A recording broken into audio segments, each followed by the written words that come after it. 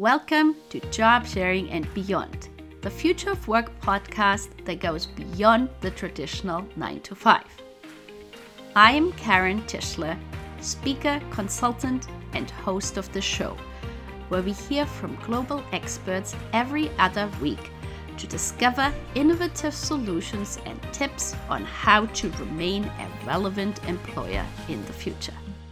Before we get started with our guest, I wanted to remind everyone that this coming weekend I will be publishing the third Emily's Path Consulting newsletter, which includes some interesting research findings, updates on previous podcast guests, teasers about future guests, and a Q&A interview. If you have not subscribed to it yet, please head over to our website, emilyspath.ca, which is emilyspath.ca, and sign up under publications. The website also includes all of the previous episodes, including the show notes, and you can subscribe to the Job Sharing and Beyond podcast via your favorite listening platforms. And now, without further ado, I am very excited to introduce my guest, Jennifer Hargreaves, to you. Jennifer's professional experience spans 3 continents across brand strategy and international market development. She is the founder of Talent, which bridges the talent gap in the new work economy.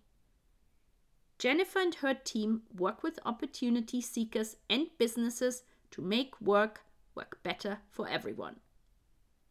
She has built and supported a community of over 8,000 professional job seekers, freelancers, and employers that understand, value, and promote flexible work. Jennifer is an enthusiastic contributor on topics pertaining to the progression of women in the workforce and the rise of the gig economy, and has represented Canada at the Canada-US Council for Advancement of Women Entrepreneurs and Business Leaders Roundtable in New York. She has also designed and facilitated several roundtable discussions with representatives from companies such as Move the Dial, TD Bank, Loyalty One, and Randstad Canada around topics such as innovation, leadership, and talent planning in the future of work. Welcome to the show, Jennifer. Thank you so much for having me, Karen. I'm really looking forward to this conversation. Me too. I always ask my guests, where are you calling in from? And is there a particular site or food that would be of interest to somebody visiting your area? Well, right now I am sitting in my house in Toronto in Canada, and there is usually so much to see and do in a thriving, busy city, which is not really the case right now with COVID going on, but there's still plenty to do in my particular area. We're surrounded on 3 sides by park. So we've got High Park, we have Lakeshore on Lake Ontario, and we have the Humber River, which is great for getting outside, doing some exercise, and just breathing in the fresh air. That sounds really, really nice. I have to say, I haven't really been much to Toronto, so definitely something to look forward to. So now, Jennifer, you are the founder of Talent. Could you tell our listeners more about why you created your company? Absolutely. So Talent is a flexible work recruitment and social impact organization. So we help women find work that works for them. And our mission is really to close the opportunity equity gap. So I started Talent because it was basically born out of a personal need, as most companies are, where I couldn't find a job opportunity that would allow me to achieve the goals that I had set for myself in my career, as well as to be the kind of parent and live the kind of life that I really wanted to lead. So I started looking at, okay, where are these jobs where I can have both a career and a life? And they really just weren't easy to find. And then companies at the same time were saying, you know, we need more women in senior leadership. We need to get more women engaged. How can we get women on senior execs and get women on board? But there was nobody really paying attention to what was happening in the middle. at mid-career level. And we were also seeing research reports come out from PwC, and we did our own research as well that showed experienced professional women, the number one thing they look for in an employer is a culture of flexible work and work-life balance. So my big question really was, why aren't these companies talking about their flexible work policies if that's what's going to attract and retain top female talent? So I saw this big hole in the market, and I set out to fill it and really come up with solutions to help women connect to great employers and also help employers connect to amazing talent. One of the findings of the recently released Women in the Workforce report from Lean and McKinsey said that 1 in 4 women in the US are considering downshifting their careers or leaving the workforce altogether because of COVID-19. Now, what have you seen in your talent community here in Canada with regard to COVID? So our talent community is made up of professional women at mid-career level. And at mid-career level, a lot of women are having children or have children. Mm-hmm. So I would say 90% of our community are working mothers. And what we've seen with working mothers throughout sort of the COVID journey was that those who had taken a step back from their career to homeschool, because all of the infrastructure that allowed women to contribute to the workforce more fully sort of went away overnight. So grandparents, schooling, childcare, household help, all of it disappeared. And somebody had to look after the kids. And when you have a dual working family and you think about whose career is going to be prioritized with the possibility of a global recession and all these job losses, one career is going to be prioritized. And in most cases, it's going to be the man's because they earn more, because the job's more reliable, because it's more steady, and it's usually more of a leadership or executive role. So what we found in the community was that a lot of women were taking a step back. They were taking voluntary redundancies. They were putting up their hand to take a break. Or they were just quitting their jobs as well, saying, well, somebody needs to focus on the children. I will focus on the children. So when it came to looking at getting back into the workforce, we saw that women weren't even looking. So women in our community, they weren't even looking for work because there was so much uncertainty about what would happen with schooling. So in Ontario, we had an option to go back into school. The kids could go back to in school for younger kids, and high school kids, there was a hybrid model. But no one really knew what that would look like. And all of the information came out really late. So if you're thinking school starts in September over here, we didn't really know what was going on right up until September pretty much. Is school going ahead? What's it going to look like? Is it going to be a hybrid version? Are we going to have, all in school, all out of school? Are the schools going to shut down again? So this level of uncertainty really saw that women, it's so stressful. Right. And for most women, the childcare responsibilities fell on them. Our survey showed that 58% of working mothers were the primary caregivers before COVID. So I bet those numbers have gone up post-COVID. So with all that uncertainty, how do you look for a job? How do you go after a job? How do you keep your job? So we really saw that, number one, women weren't looking for work because there was so much uncertainty. I've just started seeing women coming back and looking for work, but again, flexibility remains key and paramount, because without flexibility, this week already, my kids were home all week because they had a cold. Their COVID test came out negative. But if they have a cold now, they have to stay home. So somebody still needs to be able to have the flexibility at their workplace to look after the children. So I've started seeing women come back, but again, they're really looking for part-time, flexible, or remote roles. And also where there's a value on productivity over hours work. So where can I work somewhere where they're going to look at my results and focus on my results and my output versus when I'm in front of my computer and the hours I'm actually working. So it's been quite a wild ride, I have to say that, and very emotional and very, very draining for a lot of women. Yeah, I so agree. It's like, I read you had an interview with Charlie Katz, and there you shared your own working adjustment, which was very creative. So could you share what you did? It was creative, maybe a bit silly in retrospect, but there you go. It was exhausting. So again, in my household, personally, my husband has a full-time leadership role. He is the primary income earner. I am the primary carer. I have the more flexible work, and I own my own business. So when COVID hit and we had a discussion about who's looking after the kids now? We had to get creative. And one of those discussions was, do I keep going? Do I keep working? And it was something I had to ask myself, because I love working. I absolutely love what I do. And now more than ever, I think the value that my company offers is huge and needed. So I really didn't want to pull back or step back in what I was doing. So I said to myself, okay, yes, I want to keep going. What am I going to have to do to make that happen? So there was a lot of negotiation in the household, but I really had to ring fence work time. So I got up, we shifted the kids' bedtime. My kids are 6 and 7, so they're a little bit younger. We shifted their bedtime by a couple of hours so that they didn't get up until 8 o'clock. So I had from 5 in the morning till 8 o'clock to get 3 hours of uninterrupted time of workflow in. I then took the kids until 4 o'clock. And then again, I had between 4 and 7 ring fenced. So if anybody wanted me, go away, go and talk to your father was basically the answer there. And they really became my dedicated, uninterrupted work hours. I also worked on Saturdays. So Saturdays actually became one of my favorite days because I only had one job to do, which was work on my work. And then the other thing is my husband really started picking up more responsibilities around the house. So he learned to cook, which was great. So he took the kids from 4 to 7. And he also cooked dinner between 4 and 7. So there was this huge shift and everybody had to figure out what the new flow looked like, but it seemed to really work.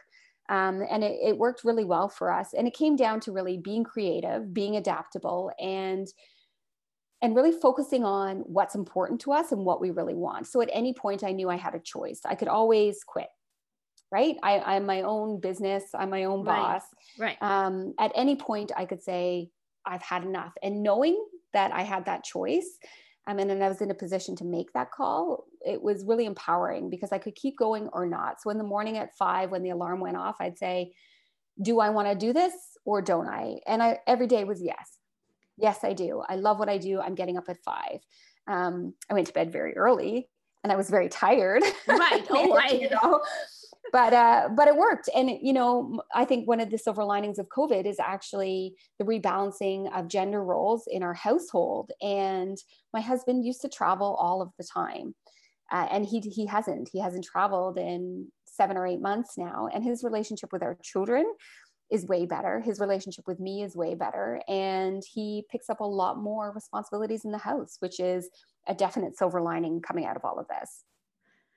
Thank you for sharing. Yes, a lot of the studies I have seen that obviously women are strongly impacted. But if you want to look on the silver lining, as you said, I think what was previously a much more invisible work, the unpaid care work, has been all of a sudden become the center, and people really start realizing how much work it is. And to your point, how you're splitting it between your husband and yourself. I have seen, especially out of Germany, several studies where men have also asked now their employer for adjustments in their work to be more flexible, to be able to look after their children. And so I definitely see positive things coming out of that. Yeah, what COVID really did was shine a light on the inequities in the system that still exists.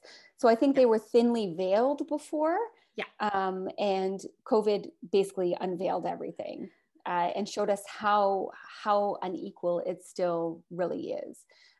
So I think it's fantastic. And I think more men need to be having conversations with their employers about their roles and responsibilities at home, and to be able to be open and have open conversations with their employers or their managers or their colleagues about it. I completely agree. So I'm wondering if you've heard in your community some particular best practice employers of, how they have maybe given their employees more flexibility to cope with having to do homeschooling, unpaid care work, and as well as doing full-time works most of the time. Yeah, I've seen a lot, and it's really testament to corporate culture, I would say, on how much employers care about their employees. And I think what employers do right now is going to stay with them for years to come in terms of building their employer brand, and how they treat their employees now is going to have a carry-on effect to how their ability to attract talent in the future. So I've seen companies do wonderful things. So the easiest thing I've seen companies do is sort of increase their paid time off. So you don't have to take vacation to look after your children. So again, just increasing the amount of time off that you have. Twitter and Sun Life have done things like virtual summer camps, or they've done story time for younger kids.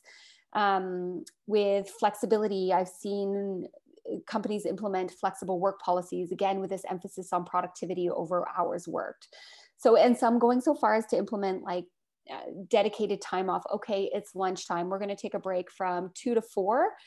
You're not supposed to be online. Go spend time with your family. And especially when this behavior is modeled within an organization, so that managers, so that senior leadership are saying, hey, I'm not available right now because I'm taking time with my children.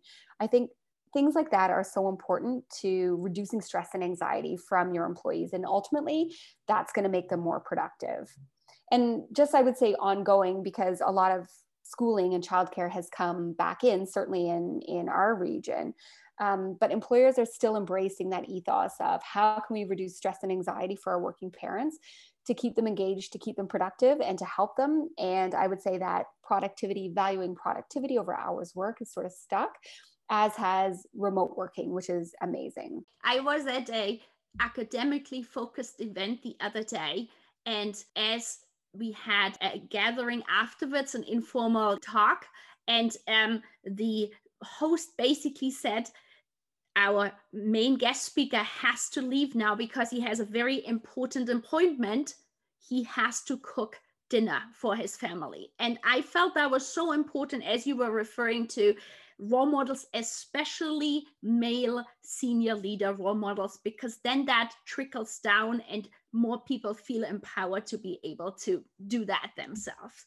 I was actually just speaking to a company yesterday about some of the tools and tactics they could do to make men more comfortable speaking up about their responsibilities at home, and to take a whole bunch of different situations and roles and responsibilities and have conversations openly about them and celebrate the roles that they have in outside of work as well. And again, when you model it, when you see it, you can be it. It becomes easier to talk about it.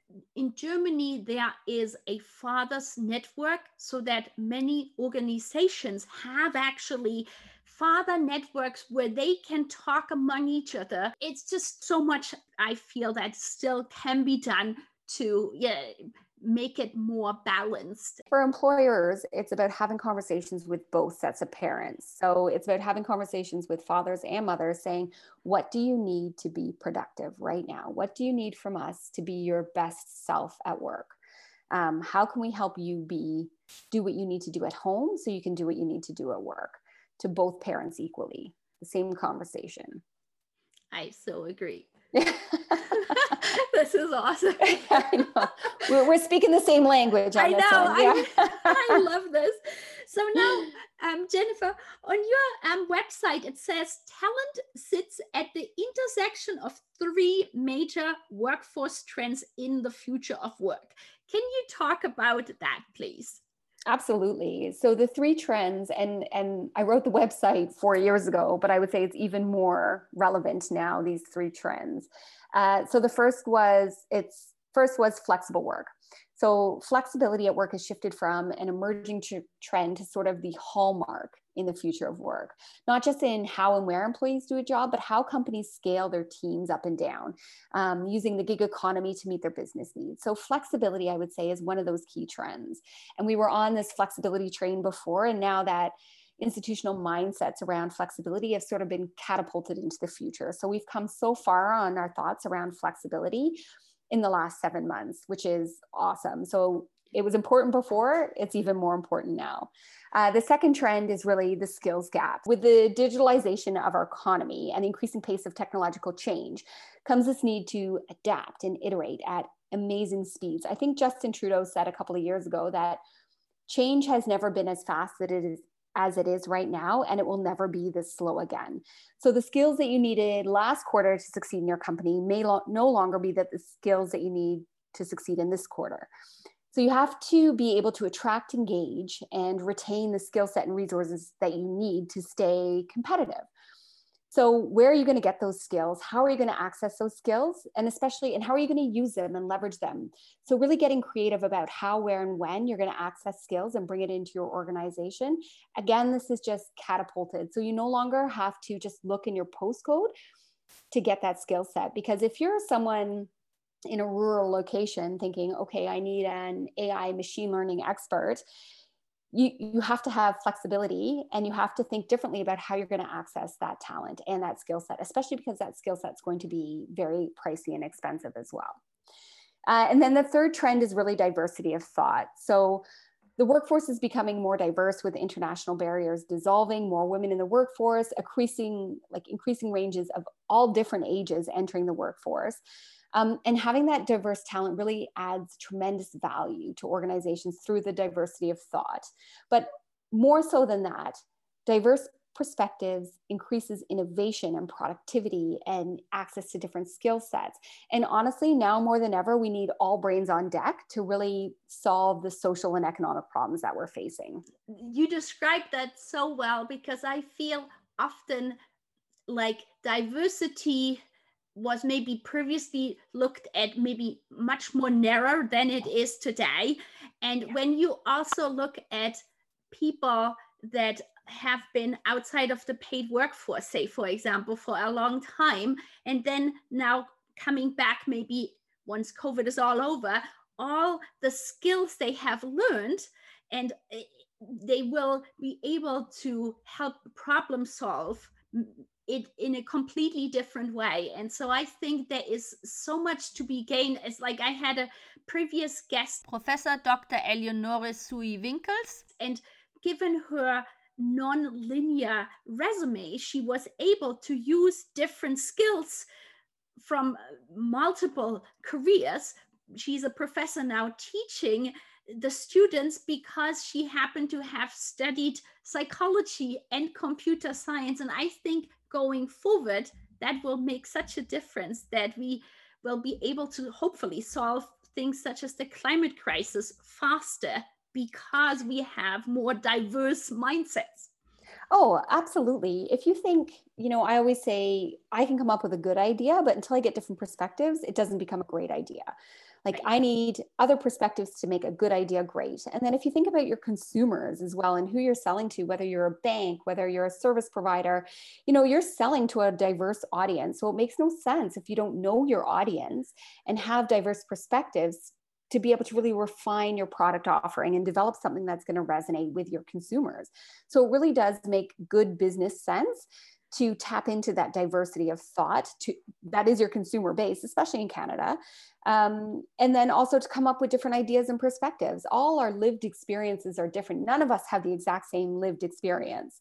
And that intersectionality really brings a unique viewpoint to any discussion. And I honestly just think you can learn something from anybody in this world. There's always something that you can learn, and there's always opportunity to see things from a different viewpoint. And I think that's the exciting bit about diversity and inclusion now too, which is just the power that comes in innovation through diversity of thought. Now, we've talked a lot about flexibility already, and as you know, the name of my podcast is Job Sharing and Beyond. And so I'm a huge fan of job sharing.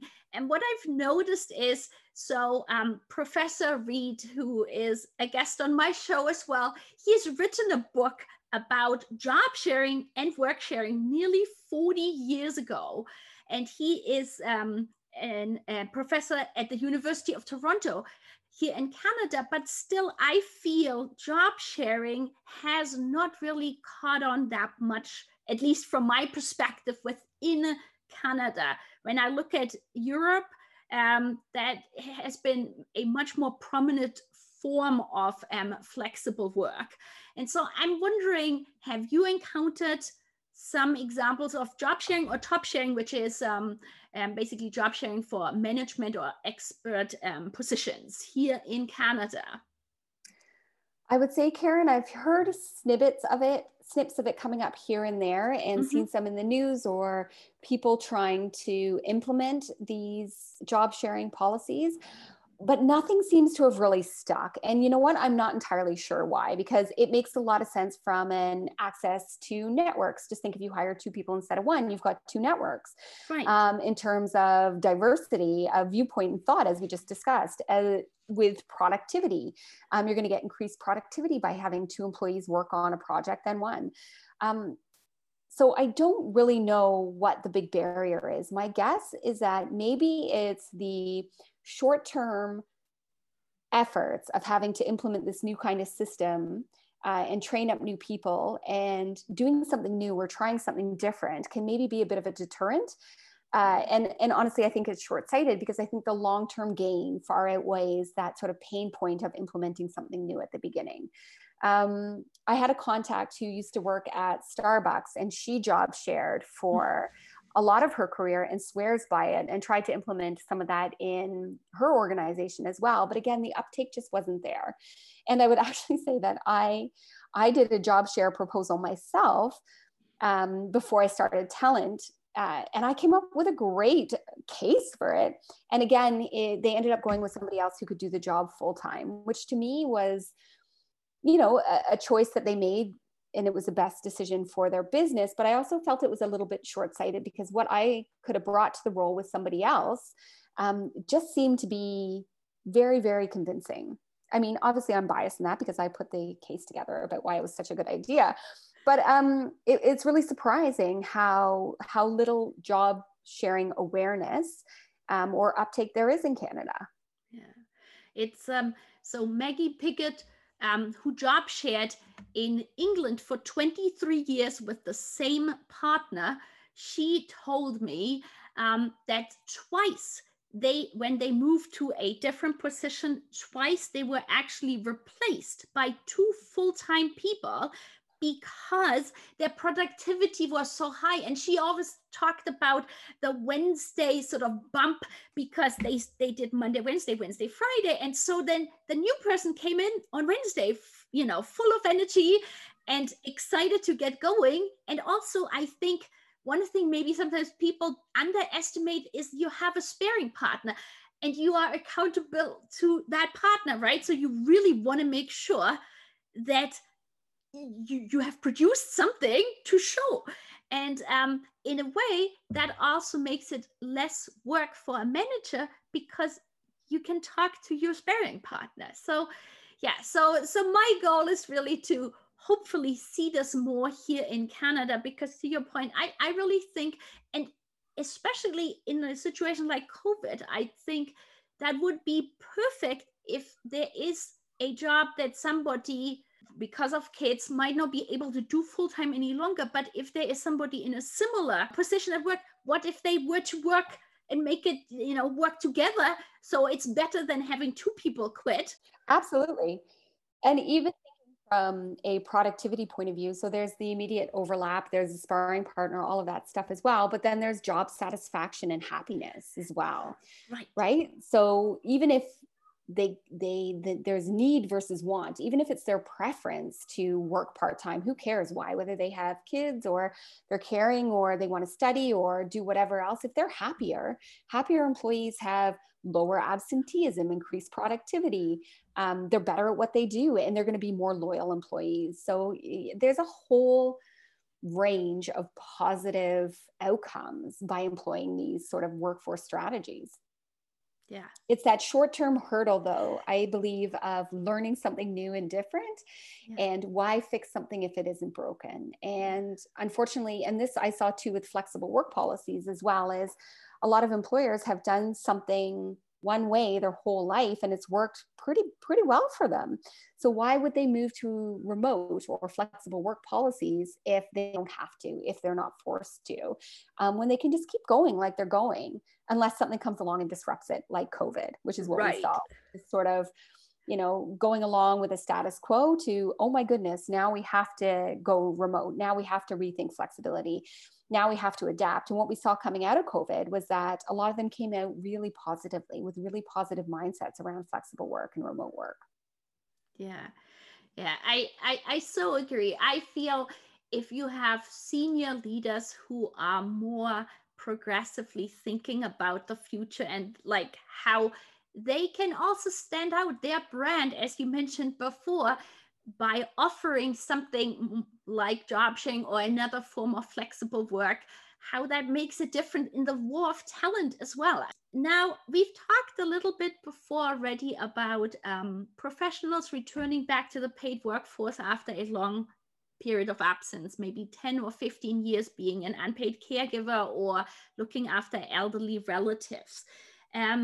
In the book Shorter by my guest Alex Pang, he quoted a really interesting KPMG study from 2017, and it said it estimated that worldwide 96 million working women between the ages of 30 and 54 were on career breaks. Of them, 55 million had been middle managers, executives, or senior professionals. And to be honest, that was the first time I had seen like this on a whole world scale, and what a large number it truly is. And in the US and in England, and also more and more now in India, there are companies providing returnships to allow these mainly women to come back more easily. And now you have a return to work coach on board, and you've also had a flexible returnship with the Turn Lab. So could you share some more details for our listeners, please? Sure.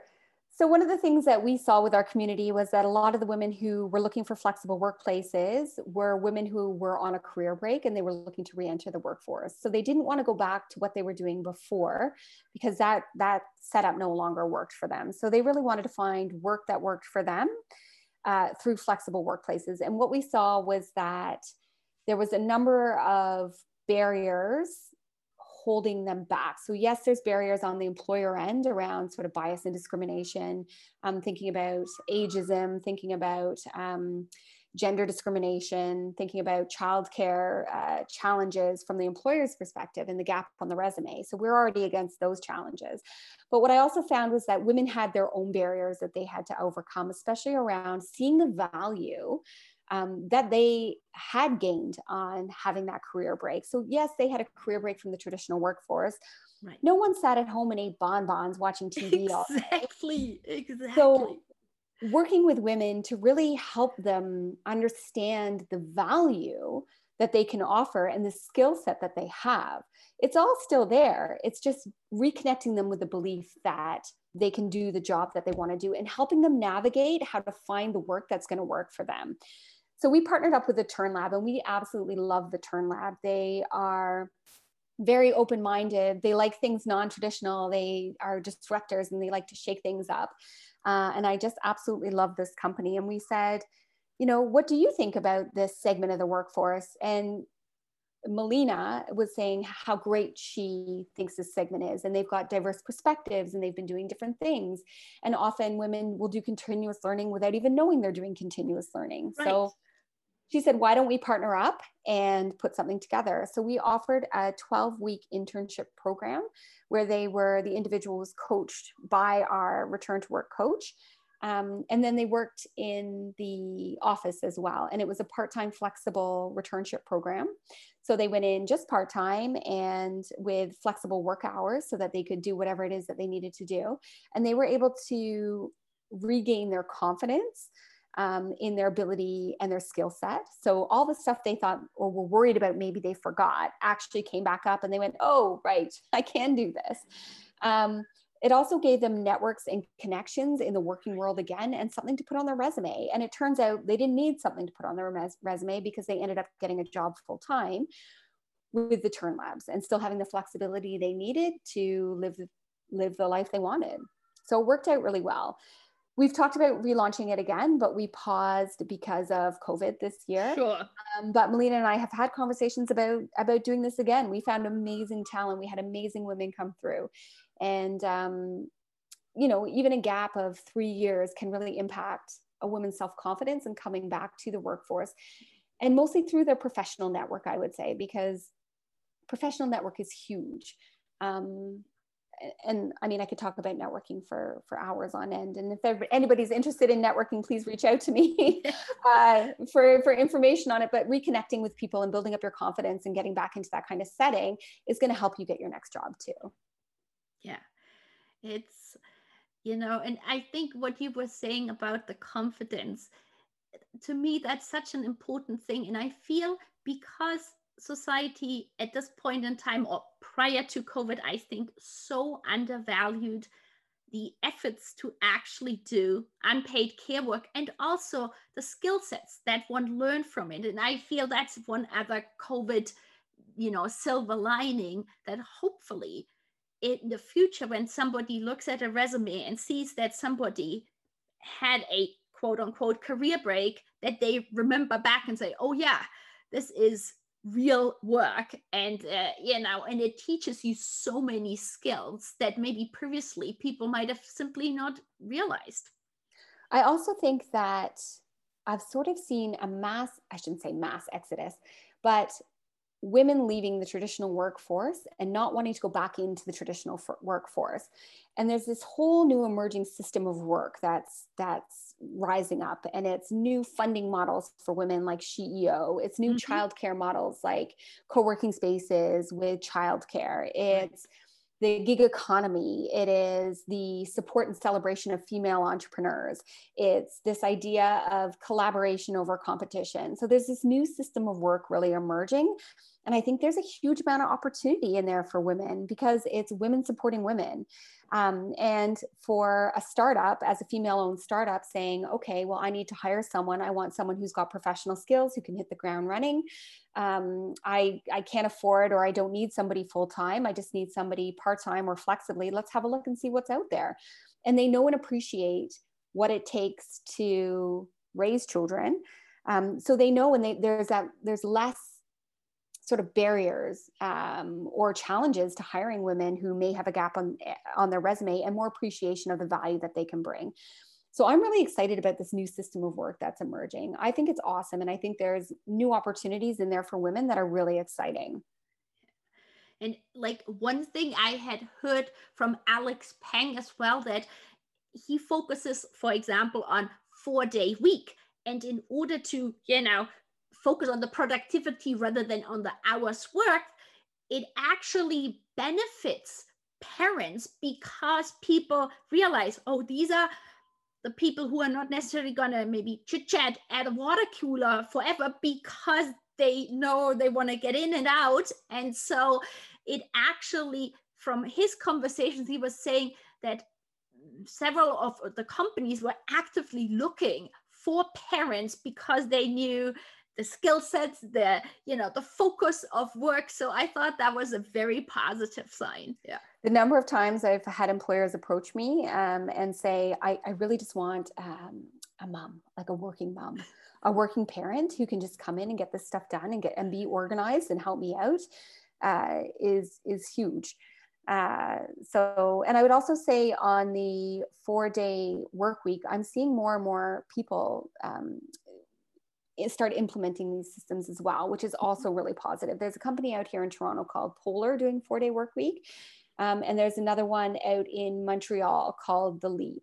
And I think we're going to see just new models of doing things, new ways of working, and less worry about being traditional in the way that we work. And I think, again, I just think it's really exciting. Yeah, it's, the whole aspect also that it's going to be maybe less sort of quote unquote downtown center focused, and that instead of being 5 days in an office space, you might now be able to work maybe from a suburb or a town further outside, and maybe go into a co-working space, and maybe that co-working space has then a childcare and it's all much closer, and maybe you don't have to commute by car, maybe you can bike there or walk there, and the same for the schools or daycares for the kids. So yeah. What companies are doing is they're empowering their employees. They're trusting them, right? They're building a culture of trust, empowerment, and self-control. And I think that's the key to having happy employees. And happy employees are productive employees. They're cost-saving employees. They're great employees. They're the employees that you want. So I think this move I think it's beneficial for companies and for employees. Everybody wins. I was thinking just on your point before with one of the things I see on corporate culture pages sometimes, they say, we work hard, play hard. And I always think, that's the worst thing. I want to work hard and go home, right? Like, I don't want to hang around and play hard. I want to go home and live my life and do the things that I'm really interested in doing as well. So yeah, I want to work hard, but I want to go home when I'm done. So I was thinking in some of the corporate culture pages or career pages, when they're saying work hard, play hard, they're really targeting their message to a certain demographic, and not being that they're not attracting all kinds of different talent either. Yeah, it sounds less inclusive and diverse, and I really feel that in the future that will change, and the COVID situation and where people work from will really make people rethink, because I guess a lot of the perks were very much office driven as well, right? Like the billiard table or the free food or whatnot, right? But yes, if you can't, the ping pong table, yeah. Exactly, if you can't go to the office, that really doesn't help to attract talent, right? And it's not to discount some of those other things, because part of that really builds a certain kind of culture. And sure. Especially for people who are maybe living on their own or prefer that kind of environment. Right. I think the future will be a blend or a hybrid of both, but ensuring I still think you need human connection.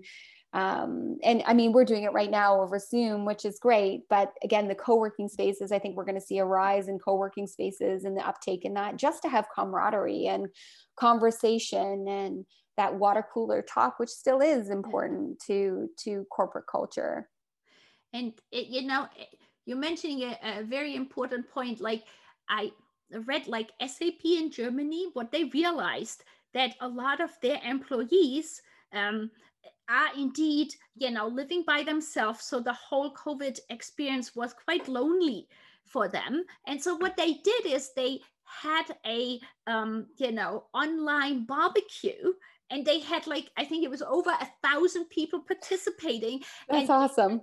Right. And I think they had some movie nights to ensure that every type of employee, given their, background or situation, feels as part of a larger community, regardless if they are in an office or at home. So yeah. Absolutely. And I would say that's what COVID did, is impacted everybody differently. So, my experience and my perspective is just one, and there's so many out there. And, I had kids to keep me busy. And on one hand, I was absolutely exhausted. And then on the other hand, I'm grateful that I had kids to keep me busy. So it's just one perspective, and everybody's been impacted differently. Yeah. So now, Jennifer, I could talk with you forever, but the time is coming to an end. So I just want to make sure that we have really covered everything today that you wanted to share with our listeners. Yeah, absolutely. If anybody wants to reach out, I would encourage you to connect me on LinkedIn.